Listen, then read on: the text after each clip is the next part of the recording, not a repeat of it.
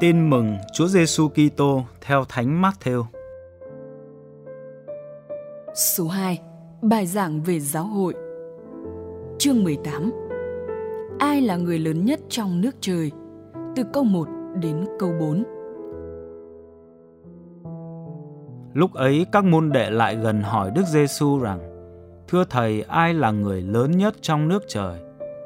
Đức Giêsu liền gọi một em nhỏ đến, đặt vào giữa các ông và bảo: Thầy bảo thật anh em, nếu anh em không trở lại mà nên như trẻ nhỏ, thì sẽ chẳng được vào nước trời.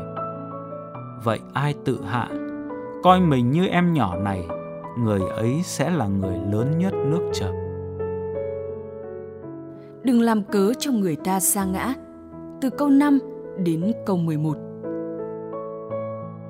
Còn ai tiếp đón một em nhỏ như em này vì danh Thầy, là tiếp đón chính Thầy. Nhưng ai làm cớ cho một trong những kẻ bé mọn đang tin Thầy đây phải sa ngã, thì thà treo cối đá lớn vào cổ nó mà xô, cho chìm xuống đáy biển còn hơn. Khốn cho thế gian, vì làm cớ cho người ta sa ngã. Tất nhiên phải có những cớ gây sa ngã, nhưng khốn cho kẻ làm cớ cho người ta sa ngã. Nếu tay hoặc chân anh làm cớ cho anh sa ngã, thì hãy chặt mà ném đi. Thà cụt tay cụt chân mà được vào cõi sống, còn hơn là có đủ hai tay hai chân mà bị ném vào lửa đời đời. Nếu mắt anh em làm cớ cho anh sa ngã, thì hãy móc mà ném đi. Thà chột mắt mà được vào cõi sống, còn hơn là có đủ hai mắt mà bị ném vào lửa hỏa ngục.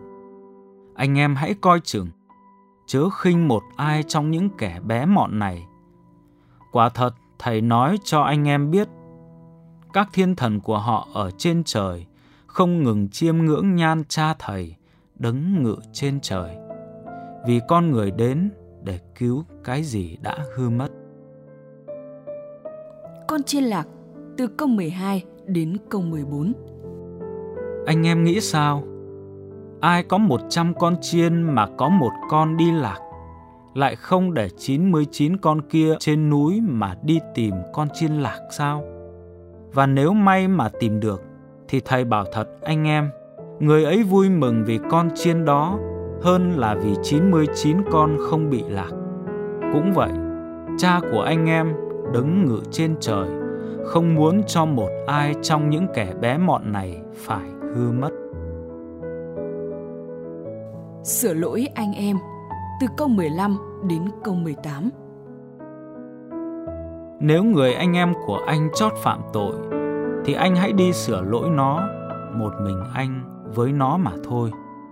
Nếu nó chịu nghe anh, thì anh đã chinh phục được người anh em. Còn nếu nó không chịu nghe, thì hãy đem theo một hay hai người nữa, để mọi công việc được giải quyết, căn cứ vào lời 2 hoặc 3 chứng nhân. Nếu nó không nghe họ, thì hãy đi thưa hội thánh. Nếu hội thánh mà nó cũng chẳng nghe, thì hãy kể nó như một người ngoại hay một người thu thuế.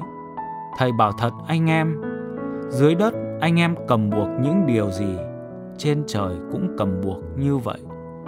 Dưới đất anh em tháo cởi những điều gì, trên trời cũng tháo cởi như vậy.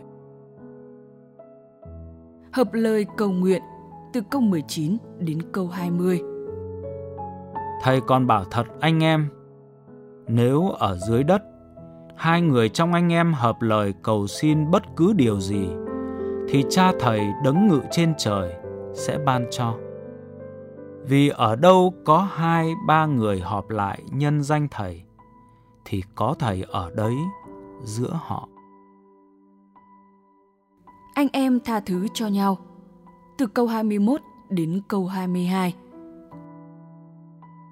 Bấy giờ ông Phêrô đến gần Đức Giêsu mà hỏi rằng: Thưa Thầy, nếu anh em con cứ xúc phạm đến con, thì con phải tha đến mấy lần? Có phải 7 lần không? Đức Giêsu đáp: Thầy không bảo là đến 7 lần, nhưng là đến 70 lần 7.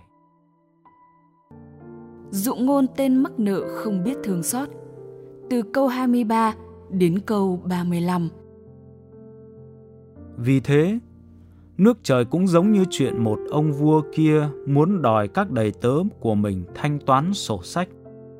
Khi nhà vua vừa bắt đầu, thì người ta dẫn đến một kẻ mắc nợ vua 10.000 yến vàng. Y không có gì để trả, nên tôn chủ ra lệnh bán y cùng tất cả vợ con, tài sản mà trả nợ. Bấy giờ tên đầy tớ ấy xấp mình xuống bái lạy: "Thưa ngài, xin rộng lòng hoãn lại cho tôi sẽ lo trả hết." Tôn chủ của tên đầy tớ ấy liền chạy lòng thương, tha y về và tha luôn món nợ. Nhưng vừa ra đến ngoài, tên đầy tớ ấy gặp một người đồng bạn mắc nợ y 100 quan tiền. Y liền túm lấy, bóp cổ mà bảo: "Trả nợ cho tao." Bấy giờ người đồng bạn xấp mình xuống năn nỉ: "Thưa anh, xin rộng lòng hoãn lại cho tôi sẽ lo trả anh." Nhưng y không chịu, cứ tống anh ta vào ngục cho đến khi trả xong nợ. Thấy sự việc xảy ra như vậy, các đồng bạn của y buồn lắm, mới đi trình bày với tôn chủ đầu đuôi câu chuyện. Bấy giờ tôn chỉ cho đòi y đến và bảo: "Tên đẩy tớ độc ác kia, ta đã tha hết số nợ ấy cho ngươi, vì ngươi đã van xin ta.